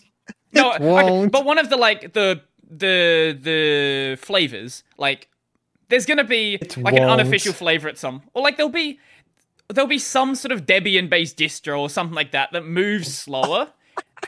That's not Arch Linux. Like it'll be somewhere that isn't Arch Linux or Gentoo, where you know you're not going to be on the latest version. Unless we get off of WLRoots Git, it will not happen unless someone is really dedicated to keeping that up, because we still depend on WLRoots Git. We don't use version WLRoots. Right. And so I keep a list of distros that have explicitly by like either a member of the distro or like a trusted user in the case of Arch or a similar entity have explicitly denied packaging Hyprland. And currently we have Alpine, Void, and Arch. Arch Linux denied packaging Hyprland. And I just want you to go currently go to AUR. It's aur.archlinux.org and click on packages. Okay. Read the name of the first package. Oh, I don't even have to. I just see the what do you call it? The description of the website. The first package is Hyprland. Yes. It beats Yay and Paru. It is the combined. Most popular package. Combined. It's the most popular package by like the second most popular package is Octopi, which is a Pac-Man front end. Yeah, okay. And Hyprland has like 50% more popularity. To be fair, the top the top 5 packages, only one of them isn't related to Pac-Man. Yes. Yeah. Hyprland. All right then. Yeah, and a trusted user denied and said that probably no one will package it for Arch because we bundle WLRoots, which, yes, kind of. The problem most people have is just the fact that you're kind of ripping away that package, that WLRoots is a package. But another issue is that WLRoots Git often depends on very new versions of other things. Right. And I remember one time, like, for example, people have unofficial, like, packages on Fedora's Koper for Hyprland. We'll have those. But every now and then, it breaks because libdrm is out of date. Right. Or something else is out of date. Or libdisplayinfo doesn't compile on Fedora unless you use the 1.0 version, which works, but you can't use the default one. And yeah, they have those issues. I remember someone got it to work on Ubuntu by compiling GCC, Wayland, Wayland Server, Wayland Core, Wayland Protocols, WRoots, and Hyprland. So you had to basically recompile the entire stack, the entire Wayland stack, plus have to compile GCC because GCC is too old. But it works on Debian unstable. So, that's cool. Because Hyprland uses GCC that's like not even a year old. Like we use 12. We use GCC 12. We require GCC 12, which has been out since like July 2022. And I remember we started using it in like December 2022, which made a lot of people mad because, for example, Void Linux is stuck on GCC 9, so it just wouldn't compile. So a bunch of people had to compile GCC in order to compile Hyprland. You literally had to compile a compiler to compile something. Yeah, that was fun. I'm sure that was... And currently, we even I don't know why, we have an LLVM bug, and it doesn't compile under LLVM, under Clang. Because of I think have to use a different lib C++, std C++ than Clang's, because Clang's has a bug that makes Hyprland not compile. So like, yeah, that's pretty nice. I'm glad we only officially support GCC. So people that are on non-GCC systems can go F themselves. Well, yeah, that's the problem. People, like, they can work it out the more people if they want to maintain it, using, I'm sure you can appreciate the sport. Yeah, the more people, like for example, the more people use Hyprland, the more I see how everything that I've made for the build system to work and for this thing to work is getting picked apart by different distros just to adapt to their own thing. So I have one guy, I think Jabeach is his username on GitHub, that whenever I break something for FreeBSD and Dragonfly and NetBSD or whatever other operating system on the BSD family, he will just storm in with a merge request being like, oh, hey, this actually is not used on BSD, so just a merge request, which is pretty cool. I appreciate that because, you know, I don't have to figure it out myself. And whenever I do something that I know or suspect is going to break on the BSDs, I just tag him and be like, oh, this might break BSDs, you know? And oh god, Gen 2 has an e-build, or multiple e-builds, for Hyprland. Some of them literally patch Hyprland to work on versioned WRoots. Okay, that's pretty cool. Okay. But it's probably gonna break someday, or it'll require a lot of rewriting or stuff. Yeah, I think also BSD does that. Also BSD patches like Hyprland for, and then you have like tons of other patches for the package build to be different. Then you have the Nix flake that Fuffy maintains. I remember once, I think one of the dependencies on Nix was outdated. I think it was libdrm. And I remember I was like, hey, so why is the CI failing continuous integration? We have like, whenever I commit, it compiles the code, and we have Arch and Nix. And on Arch, it would be succeeding, and on Nix, it would be failing. I was like, hey man, why is it failing? And he's like, oh yeah, because one of the packages is outdated, and he linked me a merge request to the Nix repositories to update the package. And I was just like, yeah, okay, but it's just a package update. Can't you like override it like you do in Nix? He's like, yeah, I did that. Then why is it still compiling? Why is it compiling for 40 minutes? Because it was compiling for 40 minutes. And then he was like, yeah, look at the merge request. And I clicked on the merge request, and in the tags that automatically a bot assigns, it said recompile needed 10,000 plus. So So that's why, because basically by overriding this one version, you had to recompile pretty much the entire operating system. That was funny. Yep. I don't know what happened in Nix. Nix is pretty weird, but yeah, that was pretty funny. I thought that Nix handled dependencies pretty well, multiple versions, one system and stuff. Apparently something went very wrong. But one of the things recently that broke BSDs, but I want to mention because it's one of the coolest things I've done in Hyprland yet, is the plugin system. We have a plugin system now. Huh. And it's not like scripts like we used to do before, which you can still do because scripts are super easy to do. You can just write a script that just executes a hypercontrol command and just sends something or listens to like events. But now you can write plugins that directly interact with the code base. Okay. You can basically do anything you want the code base, and you can also do function hooks, which... So a lot like the way Awesome does it, or am I misunderstanding it? I've never really worked with Awesome, but Awesome is just written in Lua. Yeah, it has like all of its configuration is just in Lua. Yeah, but it exposes everything in the code base like with Lua, from my understanding. So plugins are basically that kind of thing.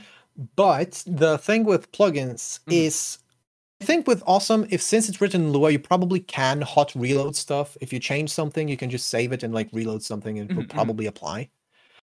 But in Hyprland, since we're written in C++, we can't just embed Lua because that would be basically the same thing as shell scripts. Yeah. If you want to expose the entire code base, the plugins are written in C++ and are compiled to shared objects, so like .so files, that you can just inject with hypercontrol into Hyprland and eject them. So you can dynamically shuffle them.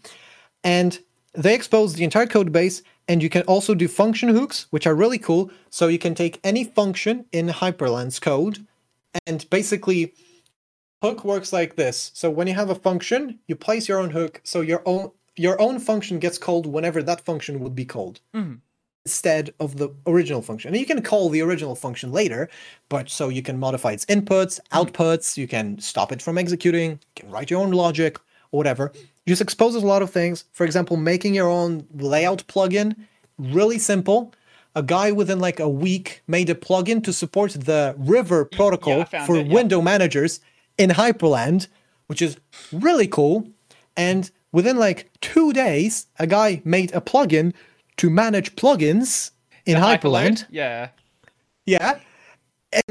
And now he said that it's actually ready for version 1 because it can update itself. So a plugin that can update itself on a running Hyprland, manage other plugins, and update them on a running Hyprland. Which is really cool in my opinion. That is really awesome. Like, it's really, really cool. It allows you to do a lot of things. Like, we have a repository for official plugins, which includes a plugin for double borders, which was a feature a lot of people apparently double liked. Borders meaning you have one border and then another border around that. No, I got that part. I mean, like, why would someone want that? I don't know. Some people really like them. Sure. Okay. Actually, when like 2 days after I released the plugin system, someone on Discord asked double borders when. And I just linked them the official plugin that I wrote within like 4 hours of the plugin system being online. We also have a plugin for title bars, which was a requested feature. So like window top bars, like KDE style. Yeah.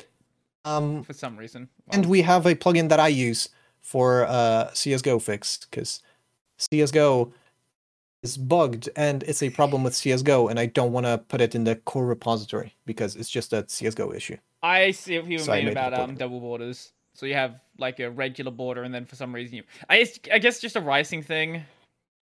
Yeah. Yeah. For rising thing, we have gradient borders. I don't think I've seen anyone do that. Well, now I've seen a lot of people do that Hyprland has it, and a lot of people apparently like it. I mean, I use them. They're pretty cool. That's actually really cool. And you can animate them. Oh, okay. You can animate the borders, like spin. Oh, wow. Eric has a video, the Arco Linux guy. Okay, let's have a look. Yeah. Of course he does. Eric. Oh yeah, Eric has an issue currently for some reason with 0.23. It apparently freezes his entire system for some reason, but I can't repro it. Even try this config. I should just assume that every possible thing to do with Arch is going to have a video from Eric. That's really cool. Yeah, you can animate them. Because people were really adamant that you should be able to make a spinning border. And I was like, guys, please, Jesus Christ. And they were like, no, please, spinning borders. And I was like, okay. I just want you to make a full animation framework. Like, what is this? I had a proposal from someone when did. Hyprland was like 2 months old to implement a goddamn physics engine with Windows because he didn't like how animations looked non-realistic because when he yanked a window, it didn't behave like a solid body. What? Yes, me on my way to implement a physics engine for a goddamn Wayland compositor. Look, if that could be done efficiently, I would love that. That'd be hilarious. I mean, there is a wobbly Windows merge request that someone was working on, but then they didn't know how to do it. How long until someone asks you to implement every single one of the effects from comp is? Someone has already asked that, and I said no. I am not implementing a goddamn cube. That's like the stupidest thing you can ever implement. It's so 2007. You want another fun thing? Wayfire's already done it, so you don't have to really think about it. Yeah. Wayfire has all of the weird animation effects, like fire windows or whatever. It's...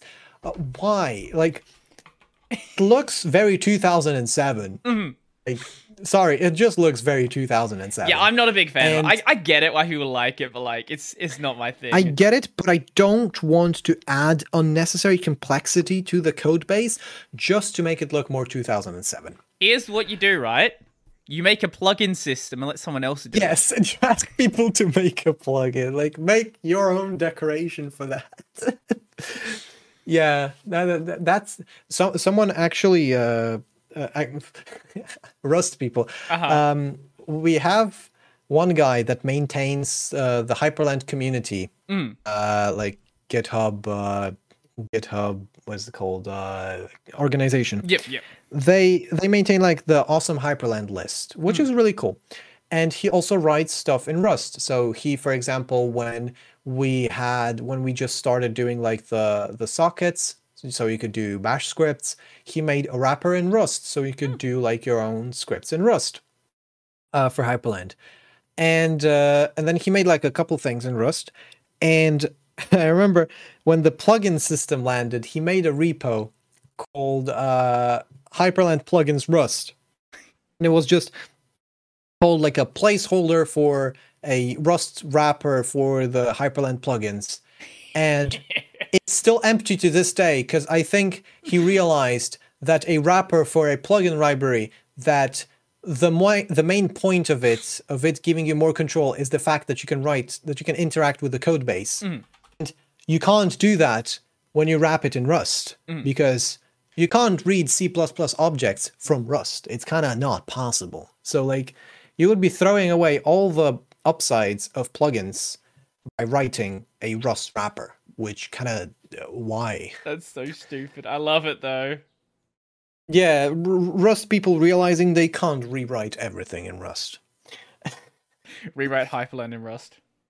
Yeah, some people have suggested that, and I just said no. Not rewriting Hyprland in Rust. You can't use W roots with Rust. The bindings failed. Oh, I was going to say write Rust bindings for W roots. No.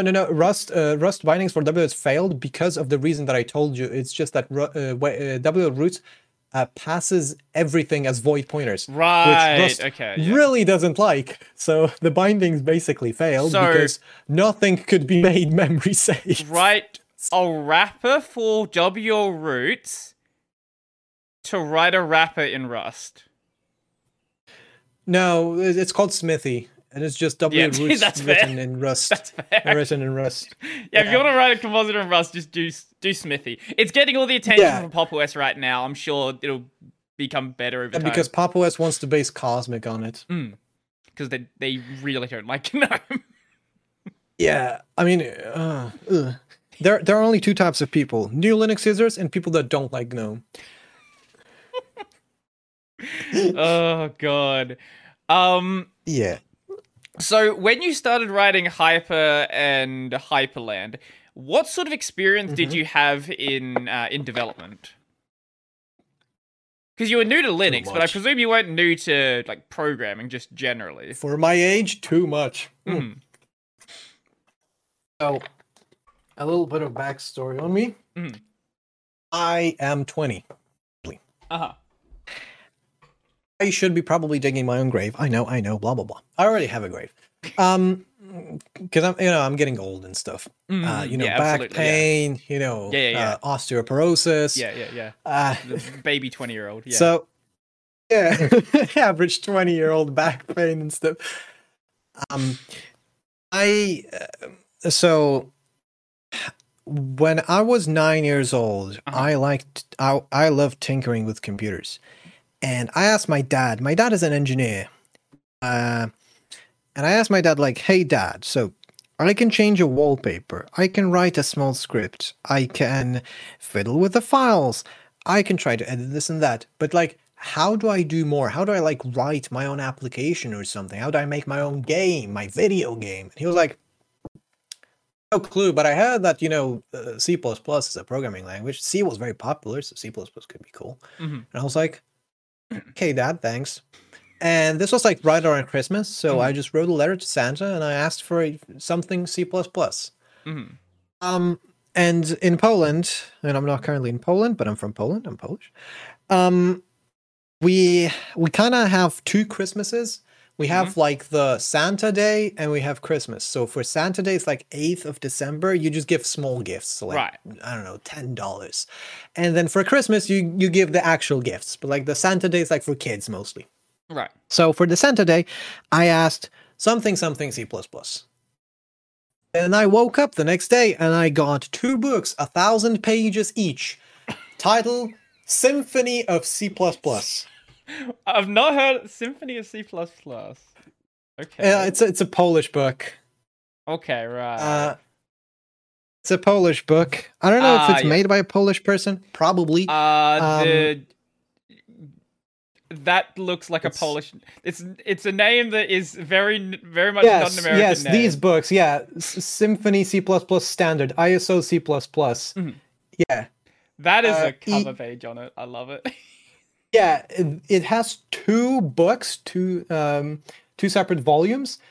Each are like 1,000 pages. Jesus. They're like very, very long.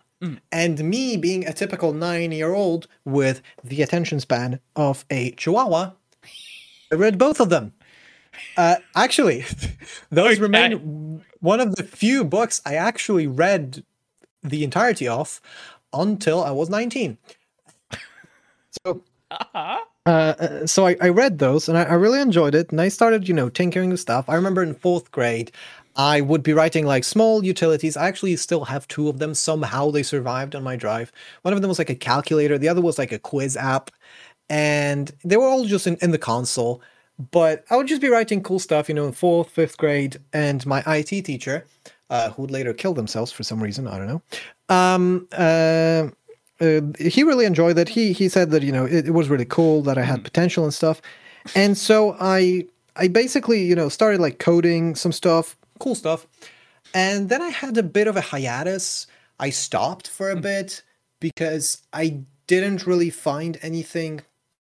I was in kind of that phase of being a young person and I saw I could do a lot of things in the console, but I didn't know. I was like, for example, how do I make my own game or something? Right.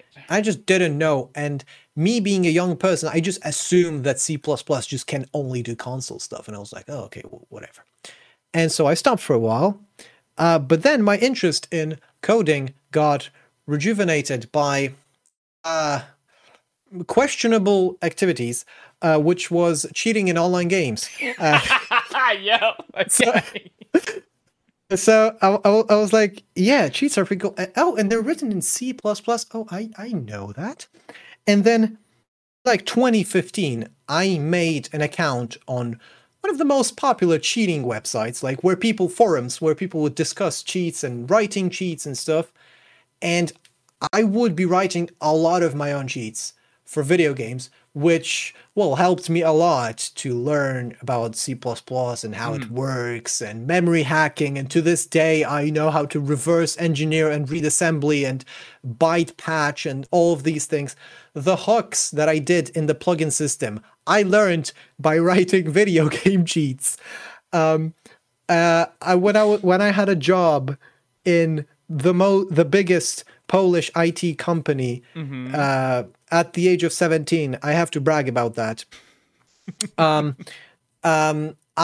used IAT hooking for one thing that Windows just sucked at. It was just so annoying because if I wanted to get core dumps from the app that crashes, I had to overwrite the Windows core dump thing with my own thing, which I could do by setting an IAT hook, which I learned while writing programs that were borderline malware previously. So I just learned all the worst stuff and then somehow found a way to use it. Disclaimer, I never actually wrote malware. I just wrote things that were borderline malware. Yeah, that's really a good disclaimer to have. Just for fun. I was writing just for fun, like when I had a cheat, I was writing like a loader that would authenticate with like a server and then like monitor the activity on the computer so that someone wasn't trying to dump it or like leak it or crack it or whatever. And yeah, that kind of worked like malware because it was injecting into like almost every single process on the computer and monitoring itself. Yeah, that's how I learned this. Yeah, this is borderline malware.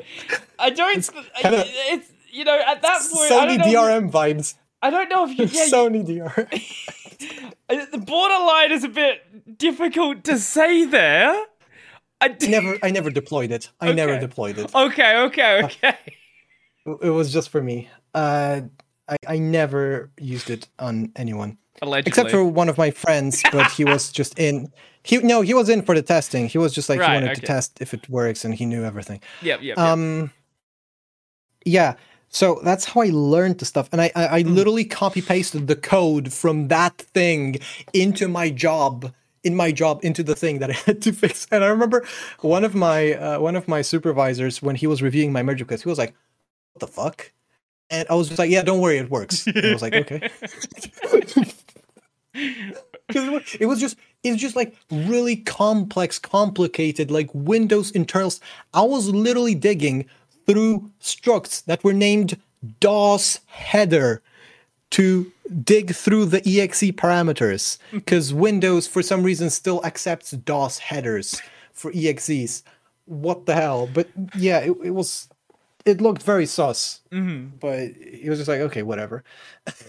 Jesus Christ. But yeah, that's my background in programming. So how did that lead you into Linux eventually? Oh, into Linux? It didn't. Okay. I wrote a bunch of utilities for Windows later, because I wrote Mosaic, which was pretty cool, which was a program to make mosaics out of images. I was just experimenting with SFML, which is like a multimedia library. I used it for rendering and stuff. So I didn't have to do OpenGL. I experimented with making my own Minecraft utility client, which are commonly known as hat clients, because I play on a certain anarchy server in Minecraft that allows the usage of such clients. So I forked one client and I made my own. Is it the oldest anarchy server in Minecraft? No, it's the best anarchy server in Minecraft. It's 9b90. So yeah, I had a bit of Java here, a bit of C++ in writing apps and stuff. And then when... Actually, I don't remember. Oh yeah, on the 9b90, on 9b90, I met one guy. I met a good old friend of mine. We kind of fell apart after like 2 years. Flammable Duck, and he kind of introduced me into Linux.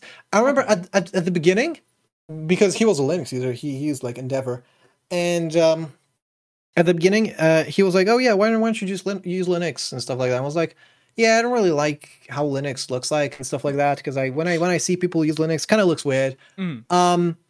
he was like, Lux isn't like about Linux. It kind of doesn't work like that. And I was just like, yeah, everything works in Windows for me for now. I don't know.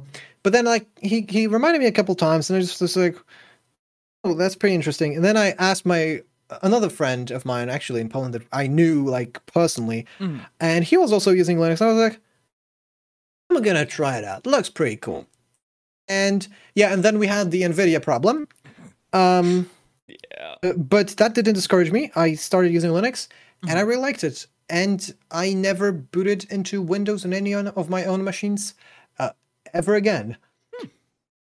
So my programming experience didn't kind of lead me into Linux. One of my friends led me into Linux. And now you write Hyprland, and it's... somehow.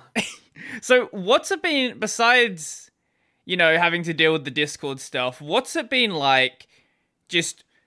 Because how quickly did Hyprland sort of take off? Is like the first 3 months, but look at the graph, like that's when it was sort of really picked up? In the beginning, it had a bunch of bumps, which are usually Unix porn posts. Yep.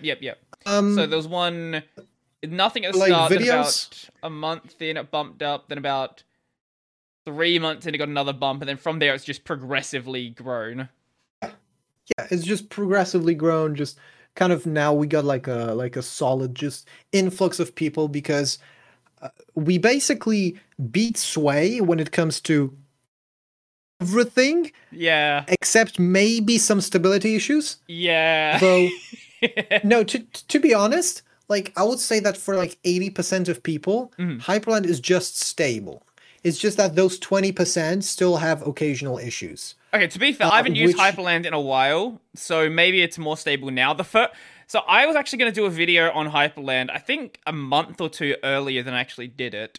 But when I first looked at it, for some reason, everything was just flickering. I was like, let's not do it now. Yeah, because you hit those 3 days when that was an issue. Yeah. So I gave it like a couple of, like a month or so after that, and I was like, okay, it's good. So the thing with Hyprland currently is it doesn't crash. Well, that's good. It doesn't crash for like, I would say 80% of people, it doesn't crash ever. But it still occasionally has things that you wouldn't expect it doing. Like, I don't know, you move a window or full screen a window. I can't think of any issues off the top of my head, because if I had any issue, I would patch it within 20 minutes. But yeah, like those minor issues, like, I don't know, you move a window here and there, it doesn't do exactly what you would expect it to do, stuff like that. But they aren't like really like fatal issues, like, you know, your entire display server goes down. I haven't had Hyprland like properly crash because of Hyprland's fault like months now. Okay. And I mean, like, of actual usage, because of course when I'm developing a feature and I just want to test it in a real session, sometimes it crashes because I just wrote something wrong, but I'm just developing it, I didn't push it even. But yeah, those apart from that, especially if you use the tagged releases, you're pretty much not crashing unless you have a laptop that for some reason physically disconnects the monitor when you close the lid. Yeah, that's I didn't know. Mostly fixed. Huh. Mostly fixed. Some laptops actually do. Mine doesn't. Some do for some reason. And it would cause issues, and it's still an open issue because one person has an issue with that. Because there were like 20 people that had the same issue. 19 of those don't have the issue anymore. One of them has, and it's the issue I told you earlier, where it's a thing that should never crash. Right. But it does for him. Somehow.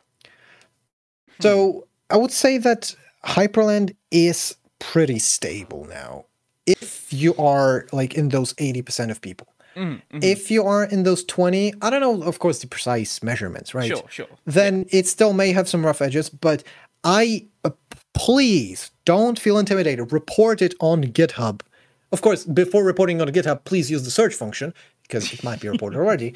But if you crash, please report on GitHub. We have crash reports. They are stored in the issue guidelines. They have a path to the crash reports. Send the crash report, and it tells a lot. Some crashes I fix within 5 minutes because it's just oh shit, I forgot this may happen. Hey, look, avoid. And it's just one check for one null check. Yep. That's it, and it's fixed. So like a lot of those crashes are just oopsies because I don't have a quality assurance team checking my code. Yep. Every single line I change. And I don't want to be like Wayland Protocols where everything is a merge request that takes 20 years to be merged. Yeah. Not the way I want Hyprland to take. I No, want Hyprland to be like a cool, actually like really this kind of multiple features, just eye candy, open to the user. So like kind of like KD. It just allows the user to do a lot of stuff. Not like GNOME, where it prevents user from doing stuff. I think a big part of the reason why Hyprland sort of gained a lot of attention is there's been this sort of... A lot of the existing compositors were kind of just... They did one thing really well, but they didn't do everything. It's like, okay, if you want to have something rock solid... Sway. It's literally just i3. If you like i3, it's fine. If you want something fancy, there's Wayfire. But there wasn't something where... I guess Swayfire was a thing, but no one really maintained that much. No, it wasn't a thing. Let's be real. It just failed. Yeah, it was it existed. The problem with Wayfire is that it's mostly treated, I think, as a toy. Yeah. I think as just kind of a proof of concept of what Wayland can do, but like not as an actual thing people would use. But then Hyprland comes along, it's like, okay, it's a window manager that has these, these desktop environment level animations. It's a Wayland animations. Compositor, it's not a window manager. Whatever. Yes, it's a Wayland Compositor. it's a tiling Wayland Compositor. There we go. I guess you're also floating though, so whatever. Dynamic tiling. Yeah, dynamic tiling, Wayland Compositor. There we go, sure.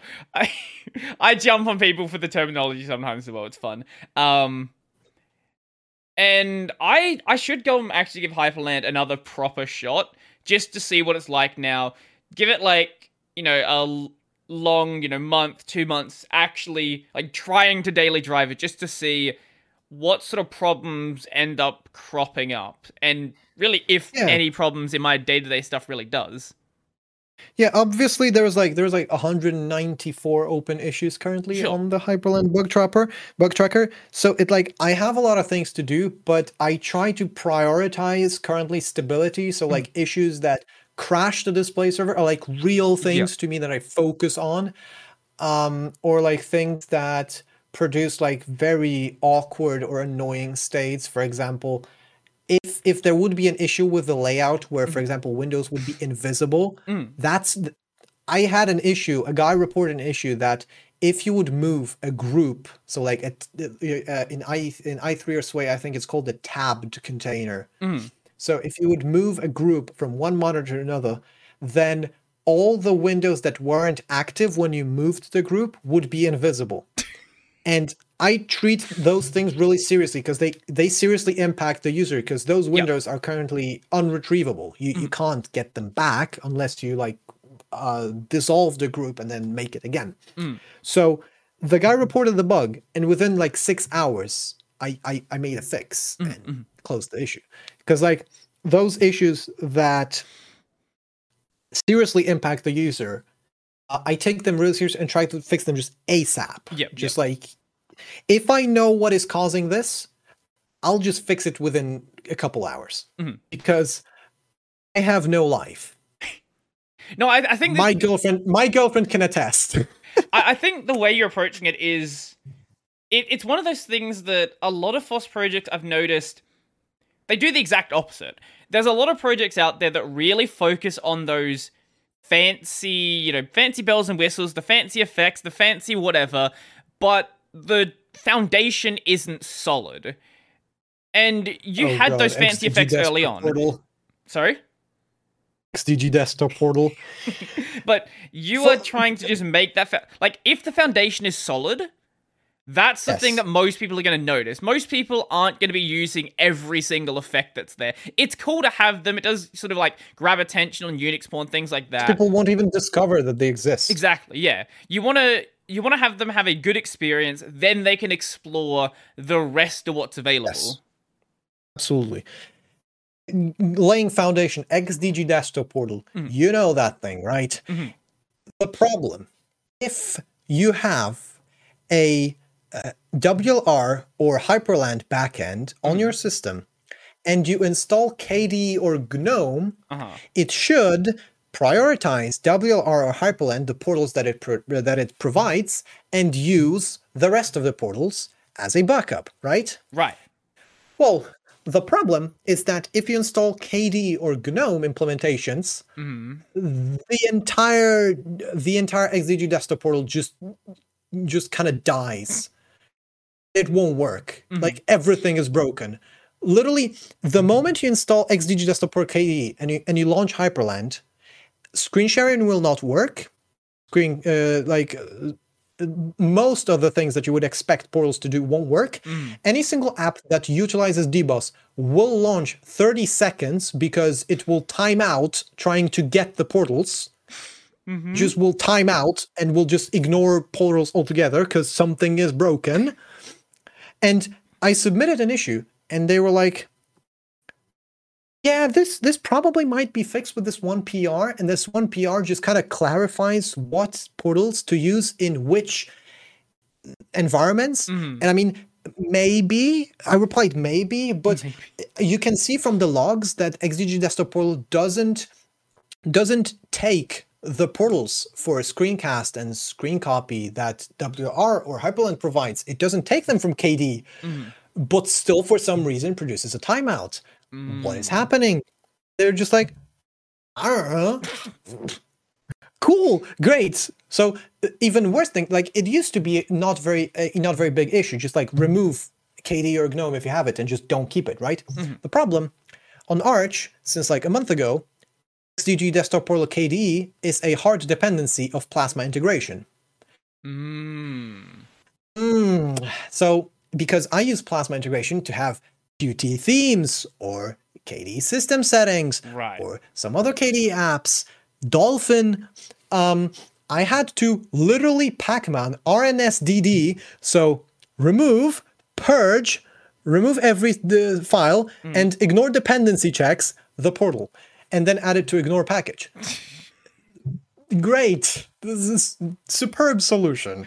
So like, it's super annoying. I might just one day just get mad enough to like try and debug the actual XDG desktop portal and see what the hell is going wrong, because something is going very wrong there, and it's just really annoying for me to have that notice for everyone to like read and pay attention that they have KDE, and still so many people had those timeouts. So I recently added literally a notification that Hyprland will pop you a notification if you have KDE or GNOME installed telling you to remove it, because it's going to cause issues. And of course, I can't use the system notifications.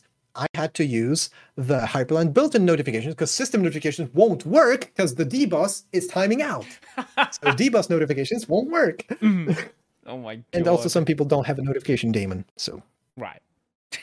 Jesus Christ. It's a mess. So, one last thing I want to talk about is, besides just dealing with the bugs and all the foundation stuff, what do you want to actually add into Hyprland? Like, what's coming in the future that you think would be, really cool? Or even something you're not working on right now, something that you just want to see add. Yeah, plugins were for a long while on a list of like, off in the future someday, maybe. And then one day I went like, I woke up and I was like, I'm going to make a plugin system. I don't really have a long-term like ground plan for Hyprland, what to add and what not. Because in the beginning, yes, I had a bunch of things that I really wanted to implement, but now I think that most of the things that I really wanted to implement have been implemented. Okay. And the things that are left to implement are, of course, fixing bugs, but the 120 or so enhancement issues on the bug tracker. So some things people are really cool things that people are requesting, but some things I can now delegate to plugins. So also for a long while, I don't like the Hyperland shadows because the window shadows, I'm pretty sure they work like they should, but they don't look great. Right. At least I can't configure them to look great. I know some people have, but I don't know how. So like there is this suggestion for something like, I think it's taken from Material U or something like that, where you have double shadows. One of them is different than the other. Okay. Which, yeah, pretty cool. But generally my roadmap now is to fix bugs and add the features that I find that should be in Hyprland into Hyprland that people have requested. But we also have made 2 censuses. We call them censuses, which is basically a glorified form about Hyperland enjoyment survey. So how do you enjoy Hyperland? What should we focus on? And what are your biggest pains with Hyperland? We have made 2 of those. I think we will make like a 3rd one sometime soon because we haven't made one in a while. So I like to know what the community's opinion is. I remember in the first one, people were really adamant on the fact that Hyperland was very buggy. And 60% of people said that the priority currently should be fixing bugs. And by the time we got to the second census, the amount of people that thought fixing bugs should be the priority dropped to like 30%. Wow. So we could see the improvement. I'm still talking about myself in plural, like 19 personalities or whatever. There's other people that might do something. I mean, let's be real, I wrote 95% of the code. Yeah, I think that, to be fair, that's the way it works with most FOSS projects. Yeah, sure. And so I because after the first census, I was like, yeah, I really need to fix the bugs. I know that the community says that, and that's really a priority. And then with the second census, we got like bugs and features and stuff like that. And so I think that we currently need a 3rd census to see what the public's opinion on bugs is. Because I just threw that 80-20 because, I don't know, that seemed like a reasonable ratio. But I don't know what the ratio is. I don't collect telemetry on the users. Maybe I should. Haha, GNOME. But I don't. I don't really want to have Hyperland connect to the World Wide Web by default. That's fair. So I think I should make another census and see like what the public's opinion on bugs is. Because if still like 30% people think that fixing bugs should be the priority, then absolutely I should focus on bugs. But if it's like 10%, that means that the bugs that were really annoying people have been mostly ironed out, and I can also focus a bit on adding new features. Yep. Maybe adding them as plugins. I don't know. Some of them may be better as plugins. Some of them maybe not. Well, it seems like the project is coming along really well. People are really... Hyper well. We have a joke on the Discord server that everything we do is hyper. So we have a hyper server, we have a Minecraft server, Hyper MC. I'm sure that doesn't get a we have a hyper really website. Quickly. Yep. We have Hyperland, we have a hyper wiki. And now HyperWiki makes it sound like it's the wiki for Hyper, not for Hyperland. Someone asked me whether I was planning on expanding Hyperland, and I was like, expanding to what? And they said, like a display manager, like a kernel. I was like, what? Hyperland bootloader. The hyper kernel, and then the hyper bootloader, and then Hyper D. So like System D, but Hyper D. Oh, I love that. That's awesome. Yeah, I do need to get back and actually check on the state of Hyperland on my system. Last time I used it, it was pretty good. And it sounds like it's only gotten better since then. And there are some of those things like the gradient borders and things like that where I didn't even know that was a thing, or the plugins and having the river layouts. Like, that's all really cool stuff. And assuming the foundation is solid on my system, which it sounds like it should be, I guess I should probably replace Sway with Hyprland and just see how it goes as like a long-term thing. Have a killer Sway feature planned. Manual tiling plugin. Oh my... If you actually do that, that would be hilarious. I don't like manual tiling. I think manual tiling is the dumbest thing in the world. But it's horrible. I get why people like it. If you're one of those people who are very particular about where things are placed, I get it. I think you're stupid, but I get it. True. I mean, technically, with the dwindle layout on Hyperland, you can also do that. Oh, well, because if you set preserve split to 1, then you can just toggle the split of every single window. Okay. Where it's like manual. But why would you do that? I don't know. Well, let the people know where they can find everything you do. Brody. Best idea. Yes. Monthly Hyperland review. Look, there's enough content to do it. That's the thing. This month in Hyperland. you know the Linux experiment. Brody's, you're gonna be like, welcome to this month's Hyperland news. Jesus. No, but I definitely do need to get back and actually check it out and see how it's actually going on. Inshallah, it doesn't crash on you. Yeah, that would be a good. That'd be awkward. Yeah. Yeah. Anyway, let people know where they can find your stuff. GitHub. GitHub, go to WM. Hyperland.org is our website, and you can find links to the GitHub, to the Discord server, to the wiki there. Wiki is the most important thing. If you use Hyperland, the wiki should be like your holy Bible. It has everything you need to know. Literally. Probably could survive off of the wiki alone without asking anyone for help. You actually read it. That's too much for some people. At one point, yes. But apparently it's better now. And there's also your Discord. The Discord server on the website. Yes. Yes. Anything else to mention? Anything else that should be of note? Hyperland, best Wayland compositor ever. Okay, sure. As for me, main channel, Brody Robertson, do Linux videos there 6 days a week. Probably going to do a Hyperland video, I don't know, sometime between now and the end of the year. I'll work it out at some point. Gaming channel, Brody on Games, right now playing through Hogwarts Legacy and Yakuza 0. And if you're listening to the audio version of this, the video version is available on YouTube, and the audio version is available anywhere you find podcasts. Just go to a podcast website, it'll probably be there, and there is an RSS feed.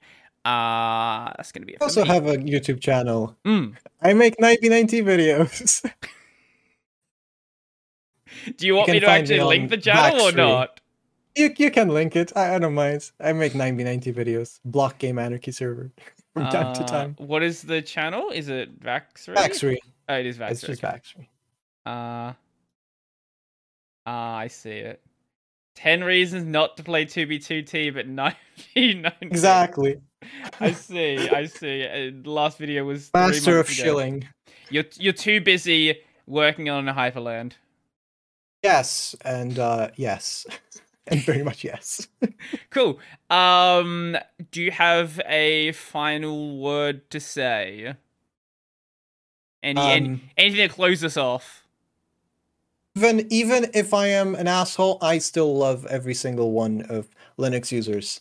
But like in the like normal sense, like brother in Christ, not like, kisses and stuff. Kiss your enemies on the lips. Cool. And I'm out.